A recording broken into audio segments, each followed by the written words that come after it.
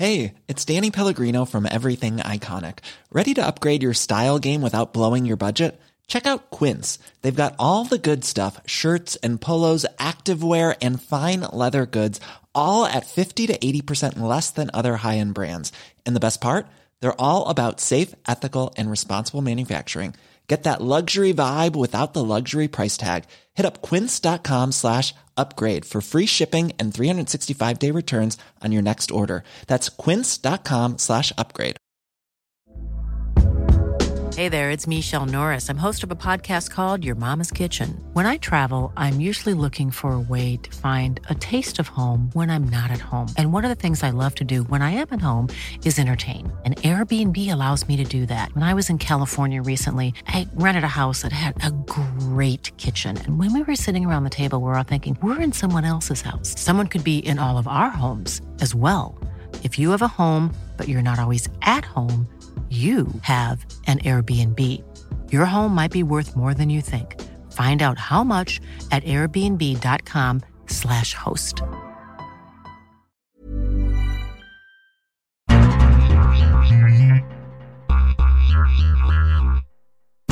Welcome, everybody, to this throwback edition of the World Soccer Talk podcast. I'm your returning temporary host, Richard Farley. Thank you very much for joining us.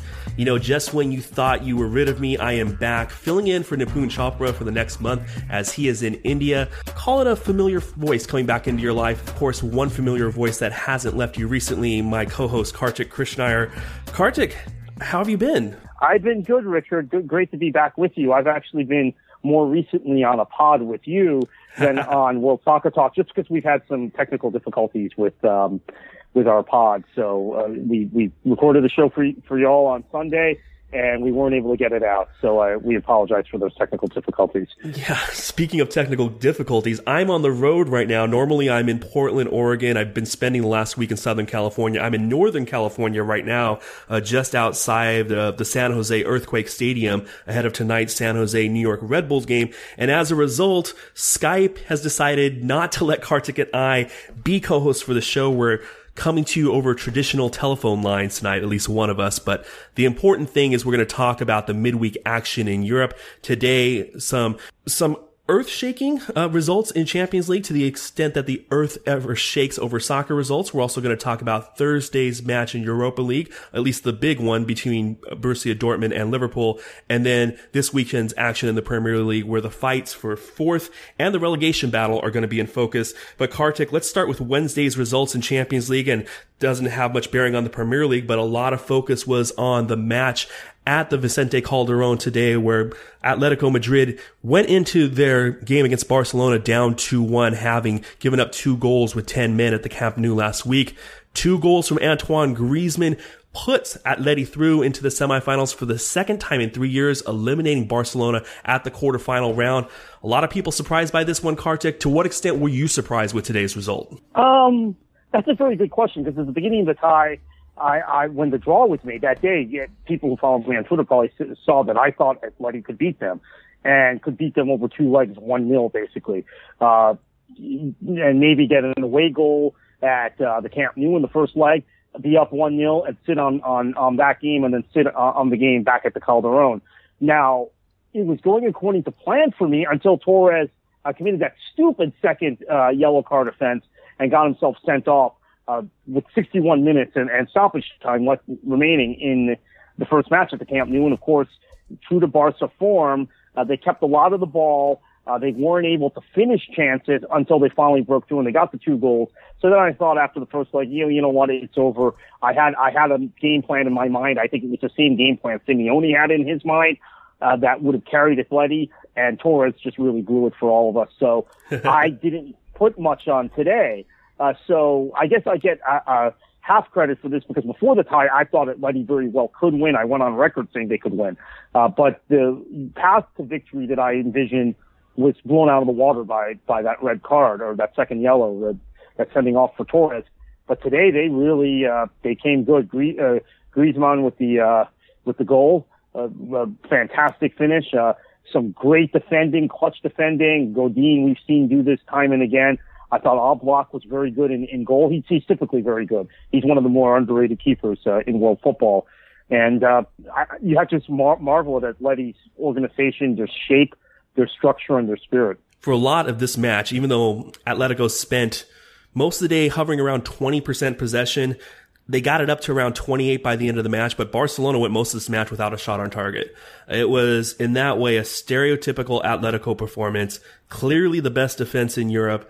Even though Barcelona has some shouts for a penalty at the end of this one, I don't think anybody is going to argue that Atletico didn't deserve their semifinal spot. Kartik, I think the natural thing here is to reflect on what Atletico has accomplished. And we find ourselves doing this seemingly every 3 or 4 months over the last 3 years or so.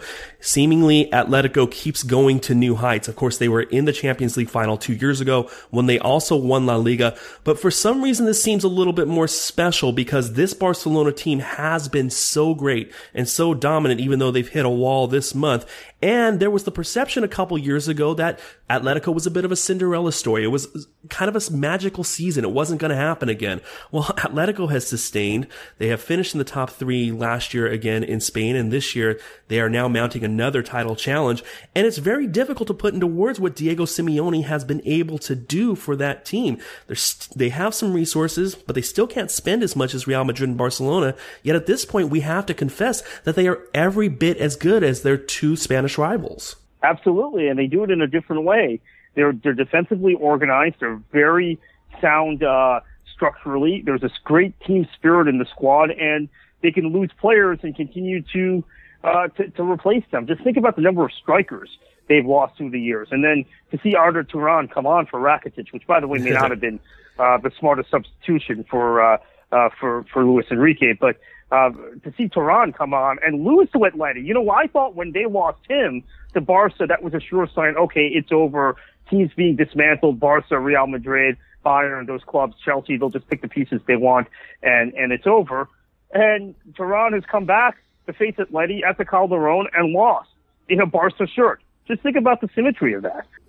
It does say a lot about how the 2 teams go about building their squads. It's just incredible. Atletico into the Final Four again and really established themselves as a consistent power in Europe, something none of us could have foreseen 3 weeks ago. Let's flip the coin over here, Kartik, and let's talk about Barcelona. Do you think anything less of Barcelona as a result of this outcome? No, nobody in the Champions League era has repeated as champions of Europe, and the closest we got to it was maybe Manchester United in 2009, and then Barca blew them out of the water. And then we see how difficult it is to repeat. That Barca team that people now are thinking is the best of the modern era gets beat by Inter the next season over 2 legs. And Bayern, we've seen only win 1 Champions League in this era of great Bayern domination, where they got into the semifinals of the Champions League now. With this win today that we'll talk about shortly, 6 out of the last 7 seasons, they've been in the semifinals of the Champions League, but they've only won 1 Champions League in that period. So it's very difficult. I mean, there was a period of time where Real Madrid couldn't get past the round of 16. Keep that in mind for years and years and years. So I think we may put too much emphasis on how dominant Bayern, Barca, and Real Madrid have appeared to have become versus the rest of the field in Europe, and remind ourselves that they have to face one another, and then they have to face sides like Atleti and Borussia Dortmund and others that pop up for a couple of years here and there that are tough to get out of the way. Yeah. And it's tough to defeat on a regular basis. Look, Atleti were very unfortunate they didn't get by Real Madrid last season. They eliminated Barca 2 seasons ago, and then they were unfortunate in the final that year against Real Madrid as well. They've proven they can hang with anyone in Europe. And it is a lesson along the same lines that you were talking about against thinking that things are too predictable in European soccer, that the powers that have all this money, that spend all this money, are somehow impenetrable or invincible. As if the Premier League season this year hasn't taught us that on England's front. We have Dortmund bouncing back from a bad year in Germany to sustain this title challenge far deeper in the year than anybody thought they could. We have Atletico Madrid now within arm's length of Barcelona in Spain. I think that we get too used to thinking that dominance is sustainable for longer than it is. Even Barcelona this year, as they had an undefeated streak that approached 40 games before Real Madrid beat them at the Camp Nou, it's just so easy, and in that way so lazy to think that what's happened recently can continue. The only place where lazy analysis works is when you're talking about Arsenal, because they finish in the same place in the league every year, and they finish at the same. They get eliminated in the same round at Champions League every year. But other than that, we have to push against these stereotypes. Wow, if you had the under on Kartik and I getting to Arsenal, you're drinking right now, because we didn't even make it to the 10-minute mark before hitting on one of our favorite topics. Kartik, you already mentioned this result. I don't think there's much to say about Bayern and Benfica. Benfica certainly put up a better fight than most people suspected. Like every other matchup in the quarterfinal round, it ended 3-2 Bayern with a 2-2 draw today. And Portugal goes through to yet another semifinal. And Kartik, while on one level the 3-2 result probably is closer than most of us thought this would be given the talent of these two teams, it's easy to look beyond that and just think about how remarkable it is that Bayern, at the same time that Barcelona has failed to make the semifinals 2 of the last 3 years, is back in the final 4 of this tournament again. Right, so it's 5 successive years and 6 out of the last 7 in the semifinals, which is just unbelievable. That's a remarkable record.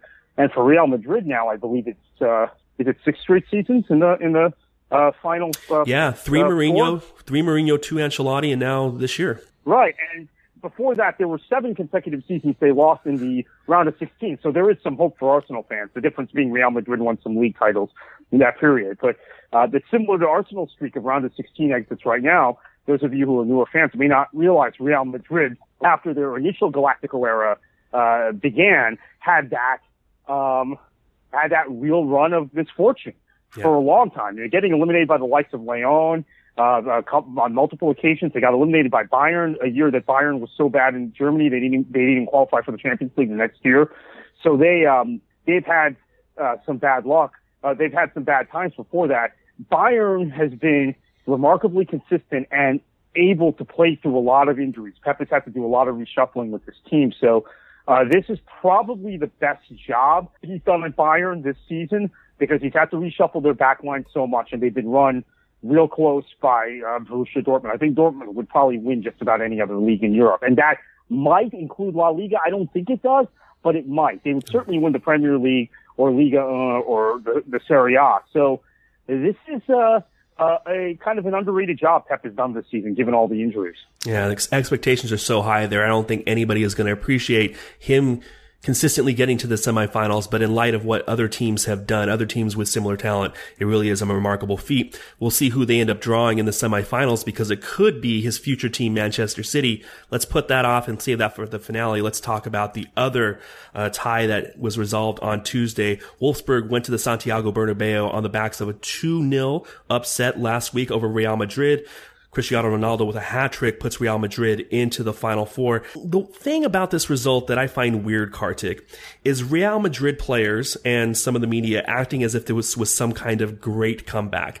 Did you ever really doubt that Real Madrid was going to overcome that 2-goal deficit? I mean, I guess I doubted a little bit, but I always thought Real Madrid was still going to go through. Yeah, no, I thought it was going to be a lot like Bayern's comeback against was it Porto last year, when they were down 2-1 after the first leg, and then just absolutely they had the tie won within 15 minutes of the home leg, the second leg. In fact, it didn't turn out that way. Yes, Real Madrid got 2 quick goals from Ronaldo, quick hat trick, but Wolfsburg actually had several chances after those first 2 goals from about minutes 20 to minute 45. I would say they had 4 good chances, and they should have buried one of them. Yeah. So that, to me, was really surprising, because I came into this thinking Real Madrid was just going to run away with it, and that they would win 5-1 or something, and we would just look back and say, okay, well, it was a one-off, that first match. In fact, in spite of winning the second leg 3-0, they were incredibly open, and Wolfsburg just didn't take their chances. They should have advanced. Yeah, Paulo Henrique in particular, with what the kids like to call a gilt-edged chance. Probably be thinking about that one for a while, because had he converted that, Wolfsburg goes through on away goals. We've put it off long enough, Kartik. Let's talk about the result that's close to your heart. Manchester City with a 1-0 win over Paris Saint-Germain. They make it to the Final Four of Champions League for the first time in club history.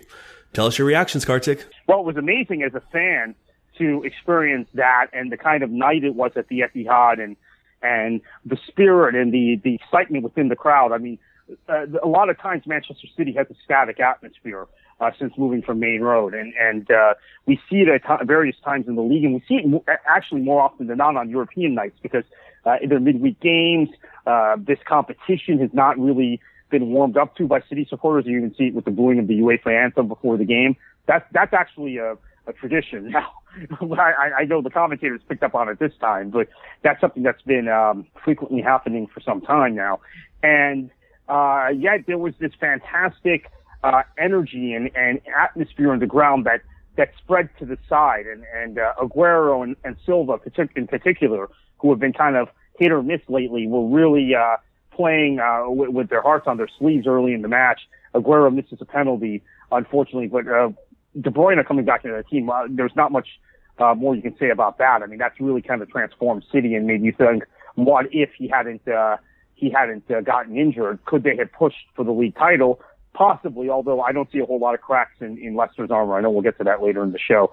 The other thing I think needs to be pointed out from this tie, I don't know if people saying it, Mangala and Otamendi were tremendous. Finally kind of justifying the investment made on those two center backs. The flip side of the equation is once again Zlatan has failed in Champions League, and once again PSG has failed, and Laurent Blanc. So that's 14 trips to the Champions League for Zlatan without winning a Champions League. We know Inter won it after he left. Barca won it right before he got there. Milan won it before he was there. It's a tough one for the player. It really is, because it's not on him, but unfortunately, for him, I don't think he's going to win this greatest prize in European football or European club football in his career. Yeah, and it stands in such stark contrast to the almost unprecedented success he's had at the league level.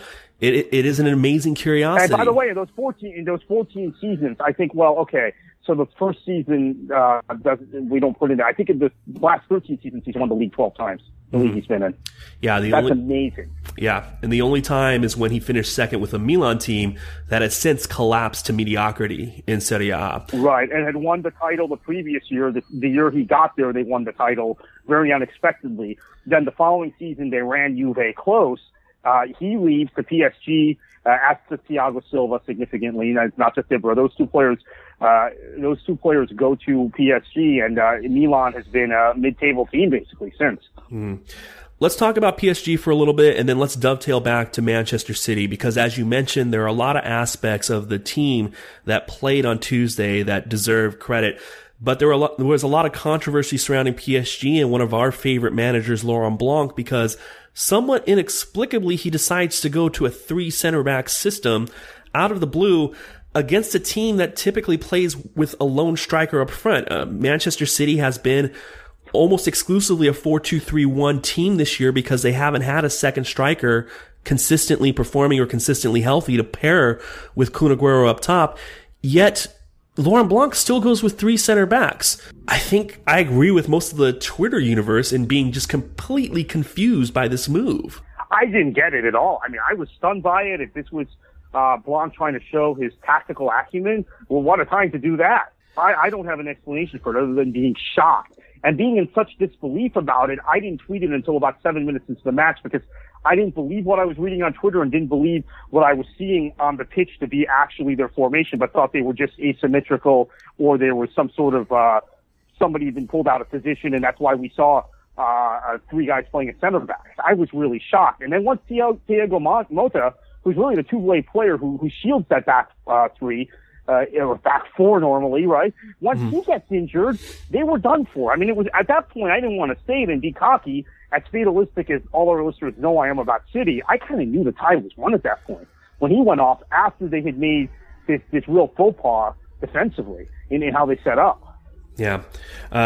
In a must-win game, in the best chance that Paris Saint-Germain has had to make the Champions League Final Four since Laurent Blanc Live, or since the Paris Saint-Germain revolution began, Laurent Blanc put out a team that only had 6 shots. Now, granted, 4 of those were on target, but in a must-win game, when your opponent already has 2 away goals, you put out a team that only generates 6 shots when the other team's best defender isn't playing, when the other team's best midfielder isn't healthy enough to start. It's inexplicable to me how a team with that much talent could be put in a position to fail so noticeably in their biggest game in potentially club history, or at least recent club history.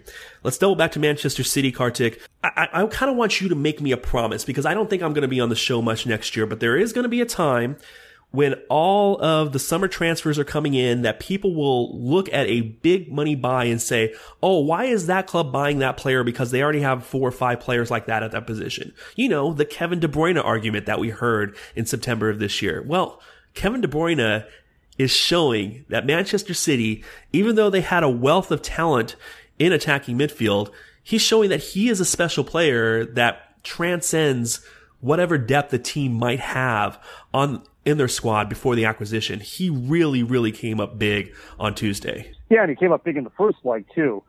He's a next level player, and this is another reason why I know Hazard has tailed off, but I hate to keep bringing it up, and now we've had terrorism and all kinds of other distractions in Belgium, but I still think Belgium is probably going to win the Euros this summer, because they have more of those types of players. And in De Bruyne, it's one we weren't even thinking about 2 years ago, or when we were talking about them around the World Cup. We thought he was a core 11 player for Belgium, but he's now an elite player in world football. He's shown it just by Manchester City with and without him. Wolfsburg with and without him. You know, with him, they're running second in the Bundesliga. Without him, they're not going to make it back to Europe. But it's an amazing contrast. With him, Manchester City are close to top of the table. They're sitting 2 points behind Leicester. Without him, look at it. They're very fortunate they're not behind West Ham at this point. West Ham has had some dodgy calls in games. Since our pod was lost on Sunday, I'll say that they should have beaten Arsenal. And again, another dodgy call did them in. But he's a next level player, and that's why Manchester City broke the club's transfer record to go out and get him. I hate to bring this up, Richard. You know I'm going to. What was Jose Mourinho thinking? Well, there's a whole list of players at this point, right? Because now we're hearing that Chelsea might go in for Romelu Lukaku this summer. And it's just, what's going on at Chelsea where that there seems to be no coherent strategy? Speaking of needs right now for them, now they're going to get him back in a year, but they loaned out Christensen for 2 years, and that's a player that would be starting for them right now if they hadn't loaned him out. And that was just this summer. No, that's a very good point. And I'm sure we can we could probably make a pretty decent starting 11, starting 11 that's better than the starting 11 that Chelsea has put out there most of this year from the players that either Chelsea has out on loan or have discarded in favor of the players that are currently in the squad. They need to get their act together, because it doesn't matter how many resources you have. If you can't use those resources effectively, you're going to end up in the situation Chelsea is in now. So, Kartik, we have 2 teams from Spain, the Madrid sides, Atletico and Real Madrid, in the Final Four, joined by Manchester City and Bayern Munich. What matchups do you want to see in the semifinal? Probably City Bayern and then the Madrid derby in the semis. I think Atleti's going to win the Champions League. I'm going to go on record and say that right now. And yes, it took them penalties, and a fortunate penalty at that, to get by PSV in the round of 16. But sometimes these things are written in the stars. We saw that with Chelsea. They never should have gotten past Napoli in the round of 16 that year. Same thing with Atleti this year with PSV. And I just got the sense watching the resolve and the purpose in the second half today that they didn't think they'd be back in this position that they were in 2 years ago. And now that they are, they're going to win it. That's just my sense. So I'd like to see a Madrid derby and then the Pep derby, if you will. And there's been an awful lot of games already between Manchester City and Bayern. They played 6 times in Champions League games over the course of the last 5 seasons. So I might as well make it 8. Well, you get these 180-minute ties. They take on a completely different dynamic, as we saw with Barcelona and Atletico Madrid. Kartik, let's briefly talk about the competition that takes place on Thursdays. Europa League. Shakhtar Donetsk went into Portugal last week, got a 2-1 victory over Braga. They go back to Ukraine and control their tie. Villarreal 2-1 win at home over Sparta Praha. Sevilla got a 2-1 win at Athletic Club. I'm not sure home field means that much there. Those are both La Liga clubs. But the one matchup we want to talk about, Borussia Dortmund and Liverpool. Liverpool really putting up a good fight last weekend against the Borussia Dortmund team that tried to turn it on in the second half. They still got out of Germany with a 1-1 result.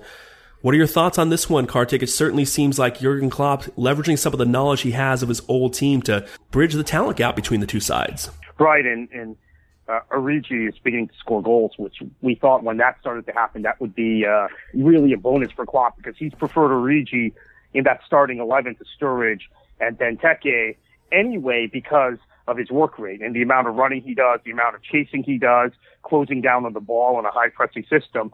Now all you need is for that striker to start scoring goals. Well, he scored a goal against Dortmund, and then he scored 2 goals at the weekend against Stoke. And that's a bonus. When you have a striker scoring goals and you're creating havoc with kind of that high press, that is really, really something that Klopp can count on now. They're not going to have Jordan Henderson. He's out. Unfortunately. Joe Allen looked pretty, that's a big loss for this particular matchup. Joe Allen looked like he was adequate in the league at the weekend, and Lucas is back, which is, I think, very, very important for them and very good as far as if they want to sit on the game at any point. Dortmund didn't play particularly well in the first leg. And then this weekend against Schalke, they rotated a little bit. The young American Christian Pulisic got a start. I think it's only his second start in the Bundesliga this season. 17-year-old American, our great hope for those of us on this side of the Atlantic. And he played very well for about 75 minutes, but they gave away a dodgy penalty at the end, a little bit of a dodgy penalty, and Huntelaar scored. So they've now fallen 7 points behind Bayern in the league, so they're going to be all in on this competition. And Tuchel, by rotating and keeping Aubameyang on the bench, and keeping Royce on the bench, and keeping a couple of other, Gundogan didn't start, keeping a couple of their other really star players on the bench indicated to me that he didn't expect the result that Klopp got against him. And obviously, not only has Tuchel taken over from Klopp at Dortmund, for those of you who don't follow the Bundesliga, he took over for him from at Mainz also, and their coaching philosophies are very similar, although there's one little thing I think that's different about Tuchel, is that his wide players tend to run, make more diagonal runs in space than the Dortmund wide players did under Klopp. That's one little tactical nuance that's different. Not to say that they didn't make diagonal runs under Klopp, but under Tuchel, they're running diagonally and like perfectly diagonally, not these kind of wavy runs, countless times during the game. But I think Tuchel didn't expect Klopp to come to the Waldstadion and get that result, and then that just threw him off for the derby. Schalke is their biggest rival, for those of you who don't know. In Schalke, Dortmund is one of the biggest derbies in all of Europe. He ended up, rotating and starting a 17-year-old American kid in that game, and several other, Adrian Ramos and these other guys who don't normally start for them, because then he realized, my gosh, I've got to have a fresh first team for my trip back to Anfield on a European night. So it threw Dortmund off, that result, and it probably has cost them any shot they had at catching Bayern in the league. So they're all in on this, and this is going to be a classic game. I can't pick a winner. I think it's going to be very close. Yeah, I'm not going to dare to pick a winner. I'm just very impressed that Klopp has gotten his team in this position to where I think somebody can reasonably think that, based on the fact that they're at home and that Dortmund has to travel midweek, that Liverpool's the favorite to go through at this point. You mentioned the difference between Klopp and Tuchel. Henrik Mkhitaryan gave an interview recently regarding that.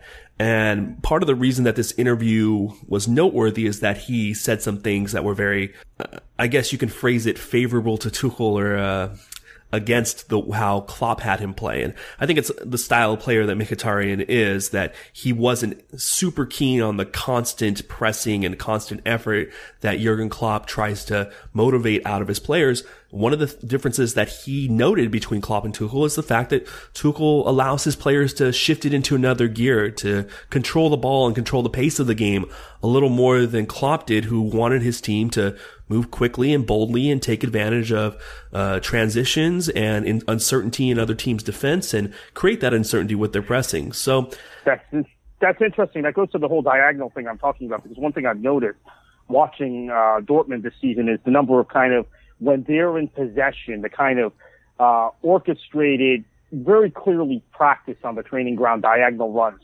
They're wide players, or even a guy like Mkhitaryan who plays centrally, or Aubameyang who might start up top.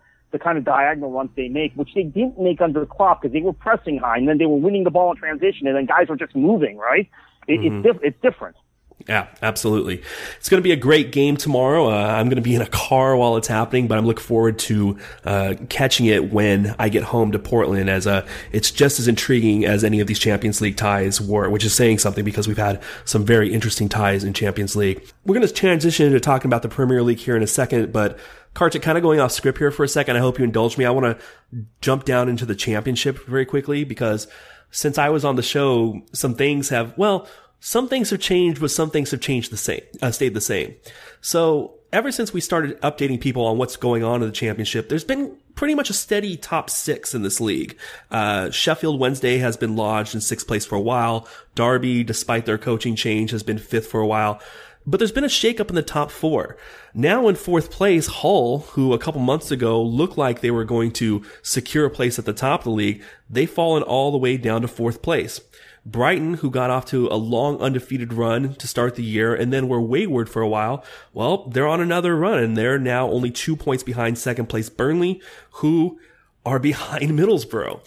The reason I want to talk about this is because at the time when I had to leave the show, that was the time when we thought Aitor Karanka was going to leave the team. Well, things have been resolved since then, and now Middlesbrough have won 5 in a row.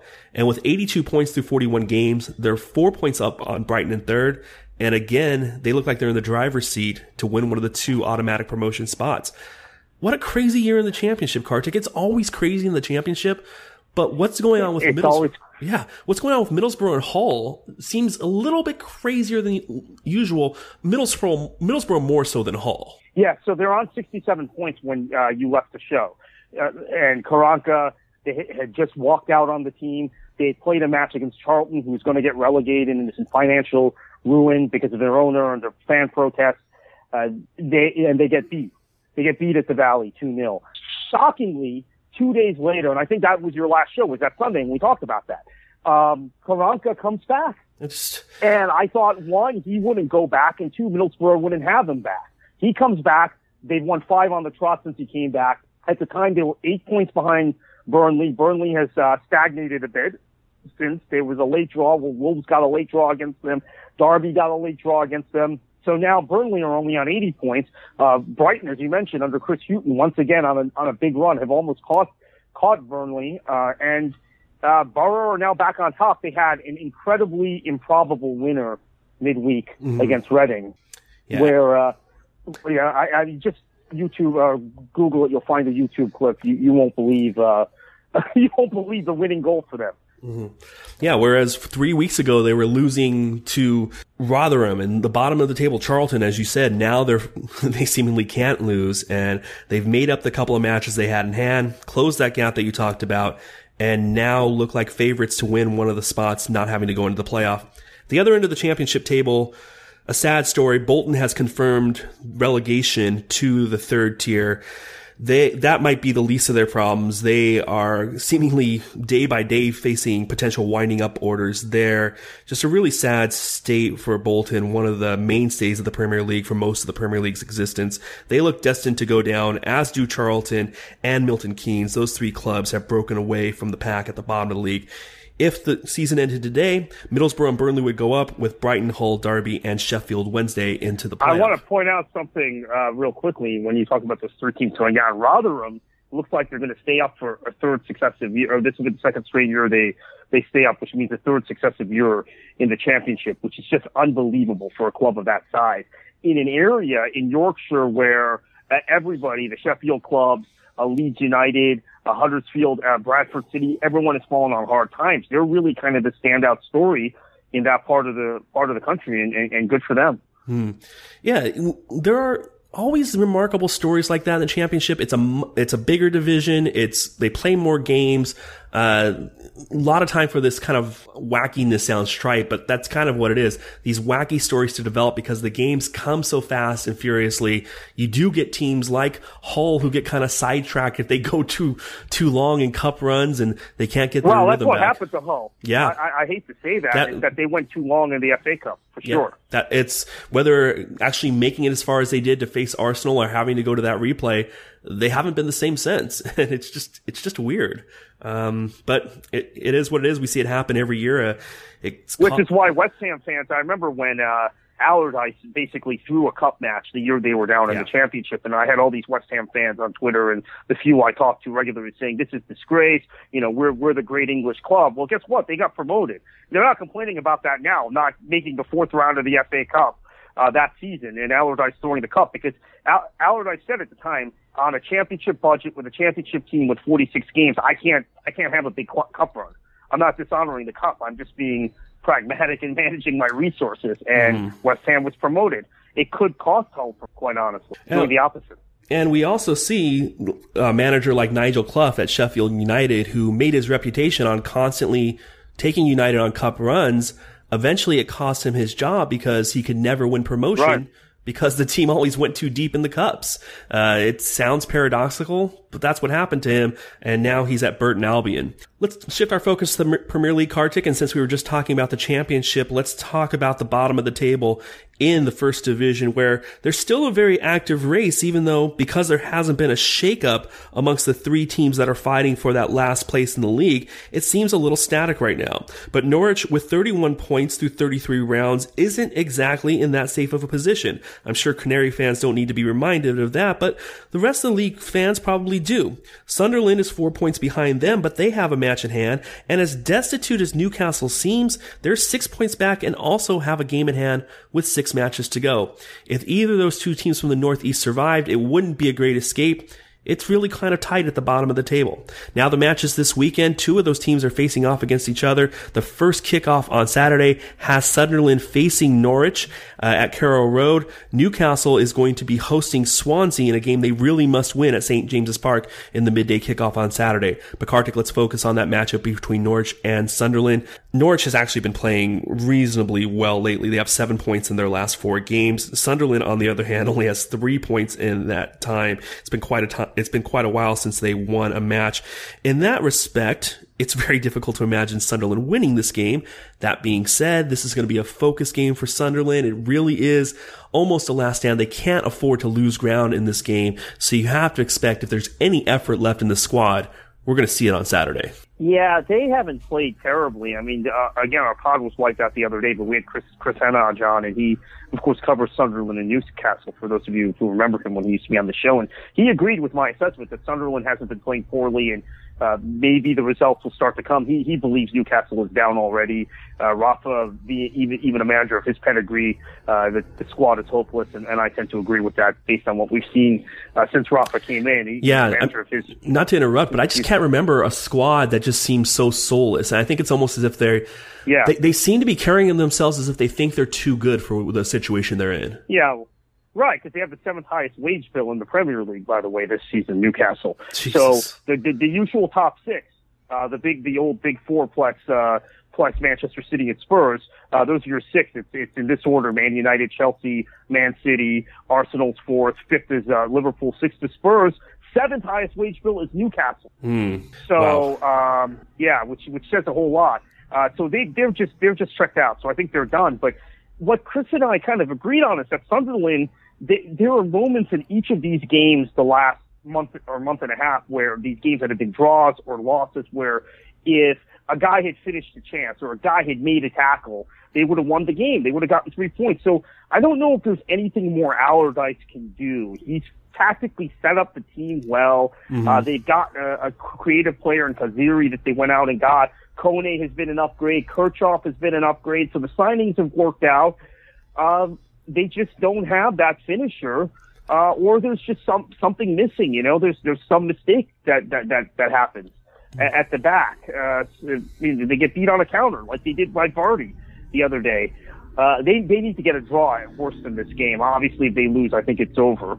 I think they'll probably get a draw. That's all they've been getting, right? And the draw still favors Norwich, but it gives an opening for Sunderland still to catch them. But Norwich has not played poorly either recently, and it seems like this game has draw written all over. So the case for Norwich, and as you note, they've been playing better recently. So looking purely at the table, you see they have 31 points through 33 rounds. That probably understates their quality a little bit at this point. I think Mbokani is playing better up front. He's still not necessarily producing goals, but he's a positive contribution at this point, particularly with him and Naismith their relationship evolving a little bit. They've got Ruddy back in goal. I think the acquisition of Tim Klose in defense has helped. They're playing more defensively than they were at the beginning of the year, when I think they thought players like Nathan Redmond and Wes Hoolahan could maybe outgun some teams. I don't think they're under that illusion anymore. As you alluded, a draw does serve them here, and you wonder, playing as well as they have recently, with Alex Neil seemingly figuring something out, if Sunderland's task is more difficult based on the fact that the team they're playing against might not necessarily be going for 3 points. Kartik, let's move to the other major race in the league, and that's the race for 4th place. Manchester City is starting to lock this one down. Whereas a couple of weeks ago, we thought Manchester United and West Ham were going to really push them. Now Manchester City has a 4-point lead on their Manchester rivals. West Ham is 5 points back.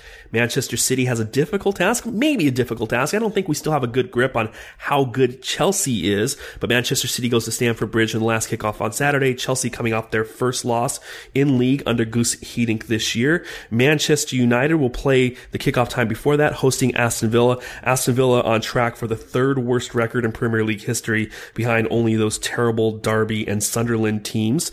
And then West Ham United will be at Leicester on Sunday. Obviously, they have the most difficult task. It's very difficult to see Leicester dropping points. And if they do, I'm not sure West Ham can expect 3 instead of 1 at the King Power Stadium.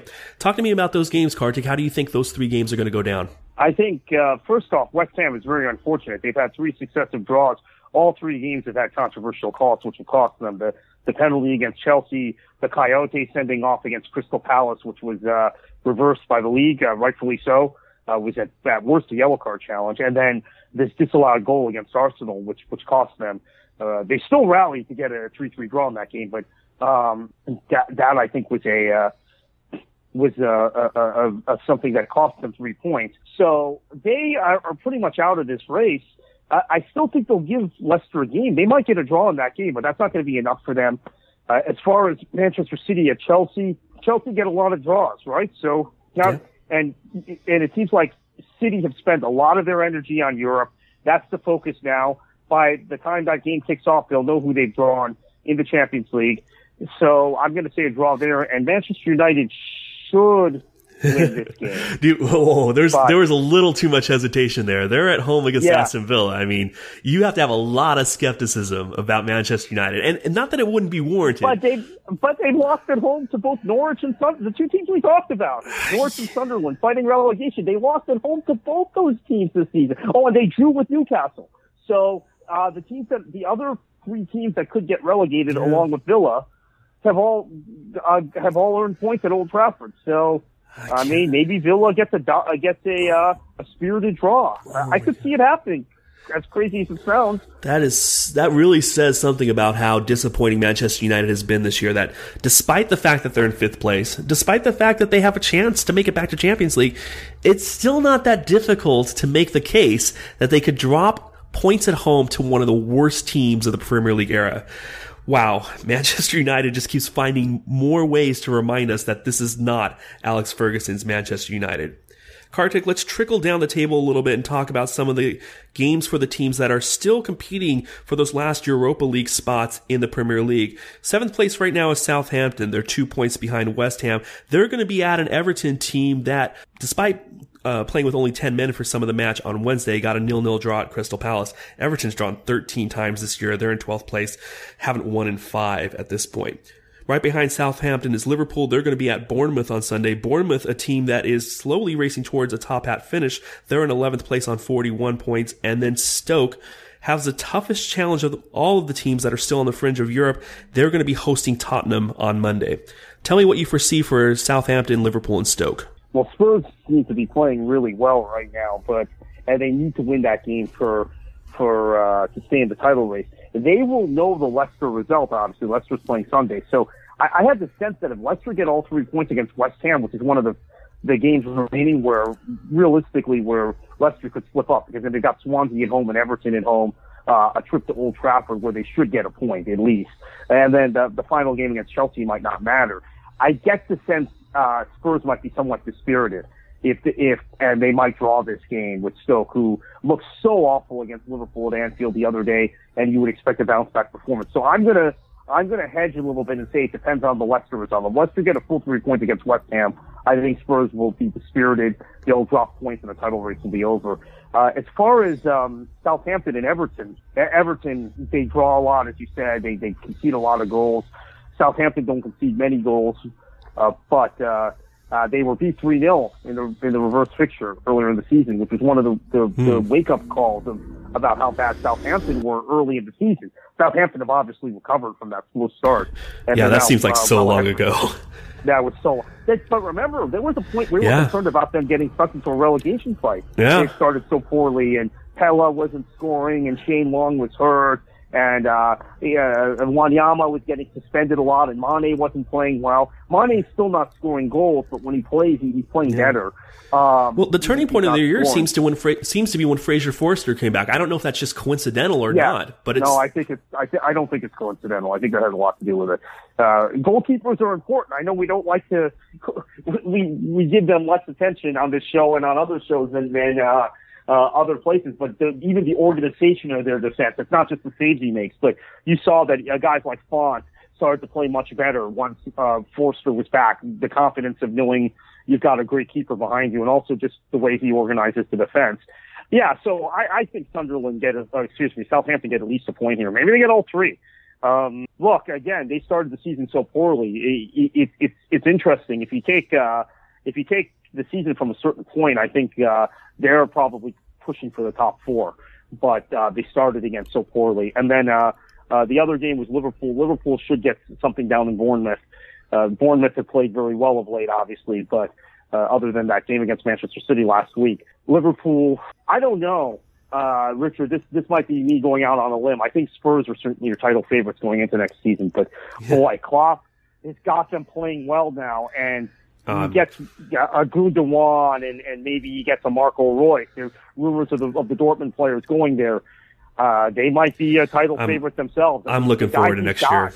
God. Yeah. The guys he's got now are playing well for him. So I think Liverpool might run the table in the league, and they're not going to get the fourth. It's happened a little late, but right now, and especially the way they went to Dortmund, I don't know that there's another team in the Premier League, including Leicester and Spurs, the top two teams in the league, that could have gone and gotten that result. I just think Liverpool they had a lot of bumps but they turned that corner, and they're playing the way their manager wants them to now, and they're pretty much fit. Let's think about next year for a little bit. We've talked probably since December or January about how we all feel Spurs are the favorite going into next season. Great. Leicester now has Champions League money, and they're going to have a lot more commercial money, as we're seeing. They're going to be touring the United States. They're going to have a lot more money from Asia because of their connections there. They really have the potential, because of the unique situation they're in, to solidify their place right now. Manchester City is obviously getting Pep Guardiola, who, no matter what you think about how much of an upgrade he is on Manuel Pellegrini, he's never finished lower than second place in a league before. So that's reason to expect that they'll compete. And then I agree with you on Liverpool. And even on the next level, Arsenal can still be title contenders next year. Manchester United is going to spend a lot of money. Chelsea is going to regroup. Can we just fast forward to next year at this point? Because I think Leicester's going to win this title. I'm ready for next season to start, because as wide open as this year has been, next year looks even more wide open. I'm really excited about it. Chelsea's going to be better under Conte. They're going to retool. Pep is going to retool City to a certain extent. I don't know if they'll be better or about the same, but they won't be worse. Man United should be better. Who else? Liverpool's definitely going to be better. Arsenal? I don't know. This could be the year they fall out of the top four, honestly. Unless he makes some changes, this has woken him up and he's just not saying it now, and you start to see the moves that need to be made. They really need another ball winner in midfield, and they have to get their hands on somebody who's going to really spread the play from wide areas. Not a guy like Walcott who's barely serviceable at times, or Ox, who's more of a central midfield player. You push out wide. Ramsey, central midfielder, you push out wide. They really need an out and out wide player, a guy like Amares, quite honestly. I mean, maybe that's the guy. I don't know. My sense is if Conte and Mahrez are sold, they're not sold within the Premier League. I think they're going to like a Bayern or a Real Madrid. I don't think those guys, because Leicester has no need to sell those guys within the league, and if they are going to sell them, and they're going to be forced by the agents or by the players themselves to be sold, I think they'll just ship them out, or maybe PSG for Conte because he's French. Mahrez is French too, even though he plays for Algeria. Maybe I could see something like go to PSG. I could see something where Juventus finally sells Pogba and they take half that money and buy Conte. I could see something like that happening. Yeah, right. But I definitely don't see Leicester selling to Arsenal. Even if a player tried to force that move, Leicester, there's just not enough money to make it so Leicester would take that deal over a comparable deal they would have from a team on the continent. The thing that's scary about Arsenal. Yeah, because somebody asked me this week, don't you think Pep will go out and get Mahrez? That would be the guy that would fit like the Robin description, the Robin type player he liked on the wing. Right. So I said to this person, there's no reason for Leicester to sell him within the league. I don't think he's going to sell him to Man City. Yeah, I'm sure Pep would love the guy, but that's not going to happen. It's more likely he would actually get Robin than get Mahrez. I agree with that. The scary thing for Arsenal is, say Wenger does identify a player that he wants. It would have to also be a player that none of those other teams that you and I mentioned want, because when was the last time Arsenal won a bidding war for a player that Chelsea or United wanted also, or City wanted also? When was the last time Manchester United won? Well, we know several cases of... We know they were in a position where they could have triggered the release clause on Juan Mata, chose not, and then Chelsea got him a couple of weeks later. I mean, there are several examples of that sort of thing happening with Arsenal. So, we've seen them linked with other players who then ended up at Chelsea or Man City. And I don't know, unless they just have to go for it now. Look, it's one thing to not win the league, which they're not going to win the league once again for the 11th straight year. It's another thing if you're a Gooner to finish behind Spurs, which they are almost certainly going to do at this point. And that might really be the thing that shakes everything up. Not that they finished third again. They finished third or fourth every year for the last decade, but finishing behind Tottenham, because that's the one thing they always had, right? They would get these miraculous fourth place finishes where Spurs would finish fifth on the last day and they'd be celebrating like they'd won a cup or they'd won the league. And the Arsenal fans' defense would always be ridicule of Tottenham. Well, clearly they don't have that anymore, and Tottenham isn't. There was an Arsenal fan who told me recently, well, Tottenham, will have to sell everyone. No, they don't have to sell anyone anymore. No. They used to have to sell guys. I don't think Kane is going anywhere. I don't think Eriksen's going anywhere. I don't think Dele Alli's going anywhere. I think the core of that team is going to be together for a few more years. Alderweireld, he's not going anywhere. Yeah. So maybe Lloris goes to whatever bigger club needs a keeper, PSG maybe. But other than that, I don't think they're going to lose anyone. And that means they'll probably be better than Arsenal for the foreseeable future, unless Arsenal makes the kind of big moves that Wenger has been reluctant to make. With the exception, of course, of the Alexis Sanchez move. That was a big move. But the Ozil one too. The Ozil one also, right? Yeah, right. The Ozil one though was, I think, a last minute thing triggered by Madrid's need to sell people to get Bale. Mm-hmm. Right, and also they kind of. And also, people who know Arsenal have said that Arsene Wenger had to be talked into taking Ozil at that price too. He didn't want to spend that much for Ozil. So yeah.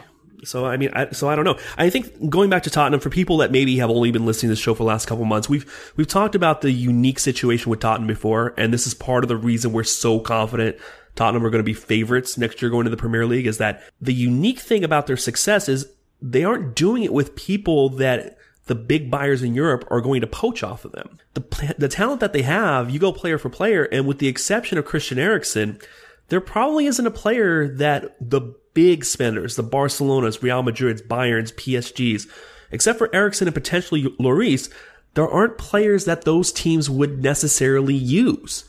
So there isn't the threat of losing those guys because Tottenham doesn't have to sell within the league. They have no incentive to do that. And at this point, the players don't have much incentive to make that kind of move either. So that's part of the reason why we're so confident that Tottenham's going to go into next year as the favorite. Well, everybody, we're going to be back this weekend. To be honest with you, we're not exactly sure when. Kartik alluded to the fact that we didn't have a show on Sunday. With such a big game on Monday, we might be a day late getting the podcast out. I know Stoke versus Spurs doesn't seem like a big game, but it does affect the championship race. It does affect the race for Europa. And plus, it gives us another day to digest the results. Either way, if you don't see the podcast in the feed on Monday morning, check back later on Monday. I'm going to be with you. Kartik potentially is going to be with you. We might have Gabe Smith with us also. Until then, for everybody at the World Soccer Talk family, I'm Richard Farley. Kartik? Enjoy your football. The World Soccer Talk podcast is a production of World Soccer Talk and is executive produced by Christopher Harris and produced by Richard Farley.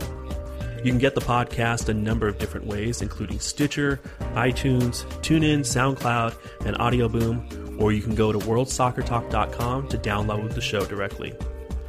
To get in touch with one of the hosts, you can reach out to them on Twitter. I'm Richard Farley. Kartik is KKFLA737. Lawrence is LOZCAST, Lozcast. And Nipun is Nipun Chopra 7. Don't want to bother with Twitter? Go ahead and reach out via email. richard@worldsoccertalk.com.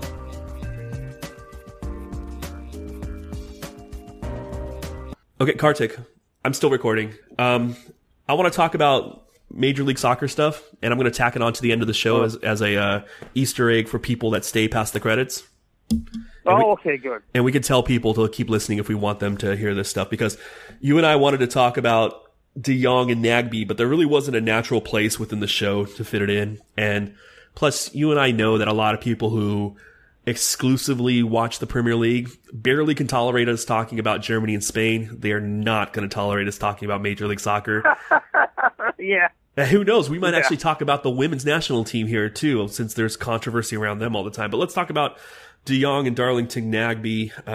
I would normally describe what happened on Sunday, but if you stuck around for this part of the show, you know what controversy is going around Major League Soccer right now.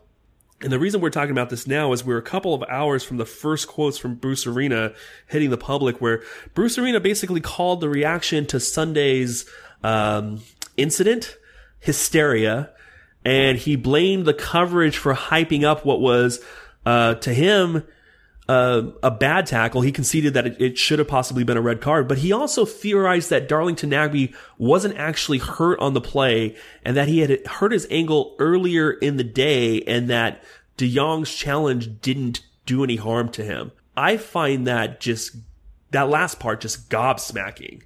That's kind of ridiculous. It's something Alex Ferguson would do to distract the press from an issue. It's like that level. Which is what Arena's doing, although Arena is right about this hysteria, Richard. I mean, I tweeted, you can go back on my Twitter timeline. Those of you who are listening this far in the show are probably fans of the domestic game in the U.S., and so you probably do follow me on Twitter. I said right after, this is a borderline red. Shouldn't he have been sent off? About 11:28 or so p.m. Eastern Time, 8:30 p.m. on the West Coast. Had a back and forth with some people saying, yeah, this was a red. This is a terrible challenge. I hope they reverse it. I hope they make it a red. I hope they suspend him for a game or two. Go to bed, because it's later in my time on the East Coast. I wake up in the morning and it's like basically De Jong has committed murder and he should be deported and maybe we should hang him and all this sort of stuff, this hysteria that somehow got worked up overnight, Sunday night into Monday morning, on both the East and West Coast. And, Richard, I mean, by that time I didn't flip my position. I still said, hey, I think he should be suspended. This should be a red card. It was a mistake, the call. It's a shame that Nagbe's a player that, for U.S.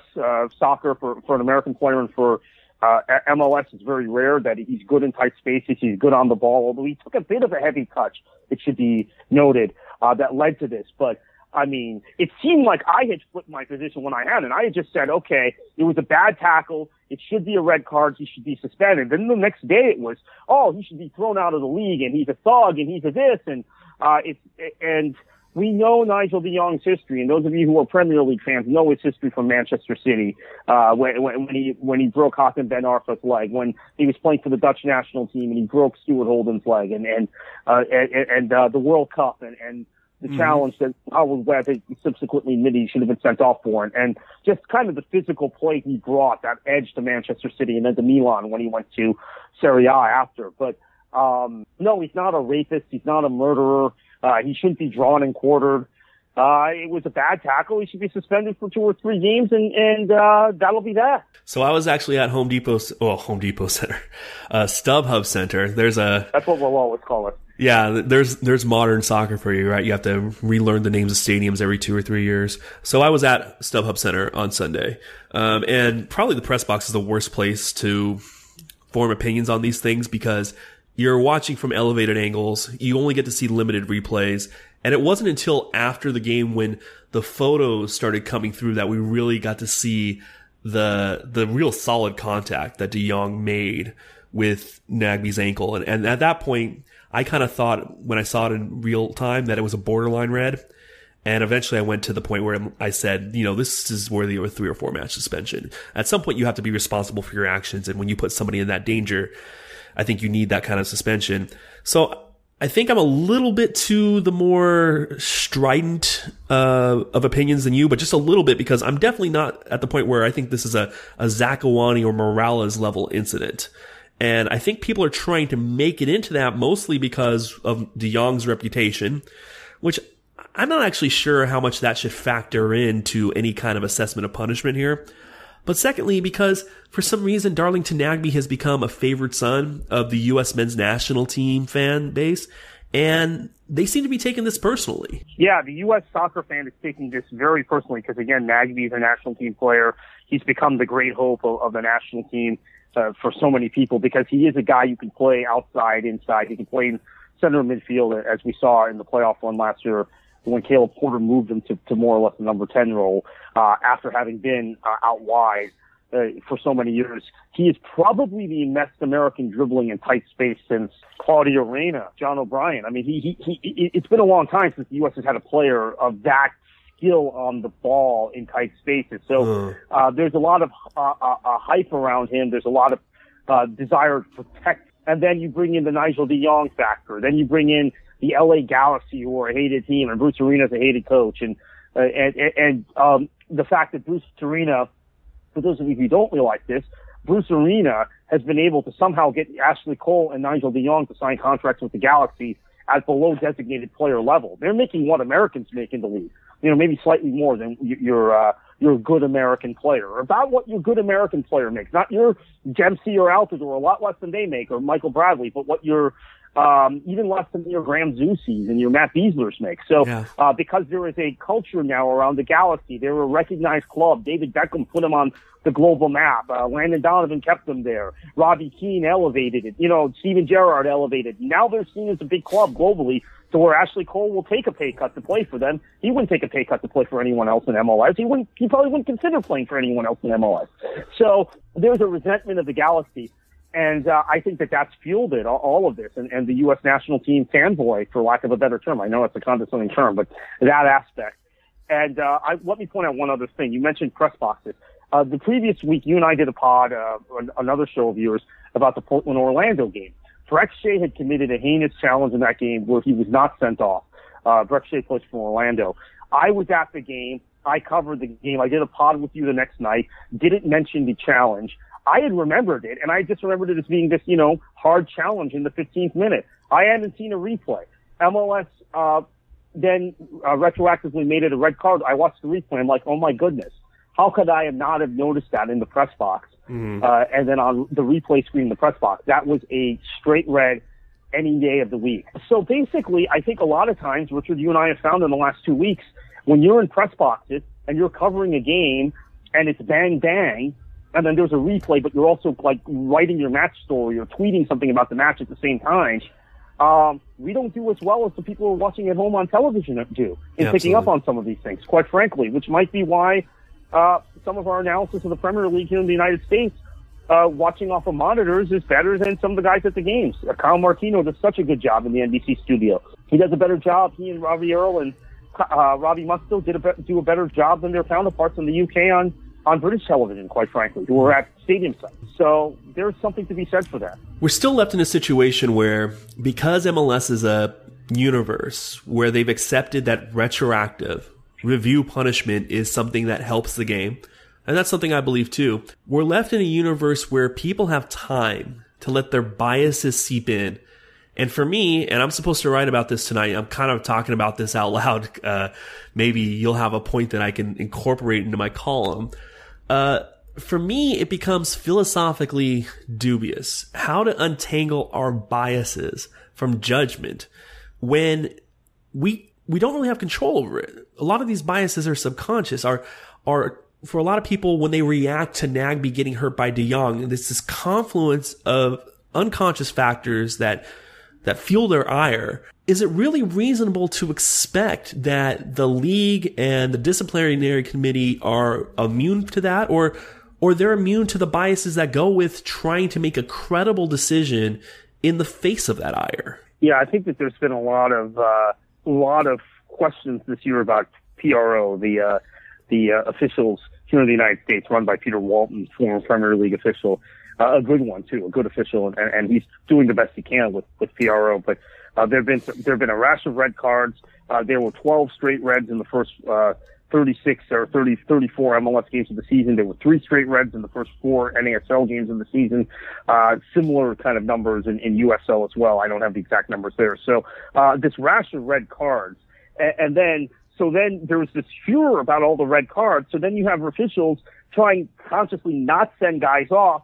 And then the 2 weeks since then in MLS, we've had these 2 incidents. The Breck Shea incident in the Portland-Orlando game, which should have been a straight red very early in the game, would have changed the complexion of the game. And then, of course, this situation in this game with De Jong, albeit that was late in the game, probably wouldn't have changed the result. Both situations for Portland, the reigning champions, have felt hard done. So when you start to scrutinize officials and say that they're over-regulating the game, then you have this natural pullback from officials, and then the disciplinary committee has to get involved and reverse those calls from officials. So it's a tough balancing act we have here, and we have a situation where we publish the names of every referee that are going to call game, that are going to take control of games, and their assistant referees and the 4th official early in the week. The NASL, the second division, which I used to work for, tried to pull out of that this week and got so much backlash that they reinstated it. So for 1 week, the NASL official assignments weren't posted publicly until the day before the game. Now they're going to revert to posting them on Tuesdays for games on Saturdays and Sundays. There's so much. And, Richard, this is kind of a symptom of maybe the British game. You and I used to talk years ago about how in England they would publish the names of referees in papers, and referees would become stars, and everybody knew the referee staff and who was going to take control of which game. That's now happened in the United States. And the referees themselves are stars. I mean, we talk about Mark Geiger and Ted Unkel and Jair Marufo all the time. I mean, a lot of my I shouldn't say half, but so many of my conversations with my friends, not just Twitter people or people that I interact with specifically on certain subjects in the game, but my friends around the game end up inevitably coming to these referees. And it's not just, the referee was terrible, he made this mistake. It was always, we know the name of the referee and we know the history of the referee. And it wasn't like that in the United States 5 years ago. So I think it's all part and parcel of something bigger going on, and I'm not sure if it's healthy or unhealthy. It's just evolution, I guess. Yeah. The other thing I wanted to bring up, and my editor didn't like this angle, but I think it's one that I struggle with all the time, is, whenever things like this happen, you'll hear people say, people know this is a contact sport, they know they can get hurt, et cetera, et cetera. I just can't think of any place in life besides certain sports, not even all sports, certain sports, where you're allowed to be so careless with people's safety. Even taking De Jong's tackle this week, and I think you and I agree that it wasn't malicious. There was no intent to injure behind it. For me, it was just an attempt to stop a counterattack, a cynical one at that. Yeah, he didn't come in with the reckless and overwhelming force. That's the reason why this shouldn't be a 10 or 15 game suspension like all these people are wanting. It was a professional foul that was hard, that was attempted to break up a counter late in the game where the Galaxy were trying to hold on to a point. It's as simple as that. Yeah, but he still came over the ball, and I know the challenge he was trying to make. Yeah, the studs were still out. Right. He was basically trying to put his foot down right in front of Nagbe, so Nagbe would be forced to run into his body, run into his shoulder and hip. And unfortunately, he misplaced his foot, and he almost broke Darlington Nagbe's ankle. I can't think of any kind of place in society other than soccer, NFL football, some other sports where you're allowed to be so casual about another person's safety. And I mean, maybe people are going to look at this as being too soft and, wanting to put all our children in plastic bubbles so they don't touch any germs or anything. But I just don't know that soccer needs to be a game where we have to be that casual about things. We already have things that are very hard to legislate. Like when two people go up for an aerial challenge, it's very difficult to legislate that. I don't know why we can't be very strict about don't slide into somebody, don't foul somebody in this situation, because you're stopping a play that's still 45 yards from goal. I mean, can't we just let this go? And if you don't think you can let it go, just know that the league does not in any way condone you taking a 1% risk with another player's health simply because you want to stop a counterattack. I don't know if that's that bad of a world to live in if we are that strict about being respectful of people's health. Right. And of course, then you'll have all these people, particularly in England, who say, well, when I played, that wasn't even a foul. You get that time and time again when you watch these Premier League games.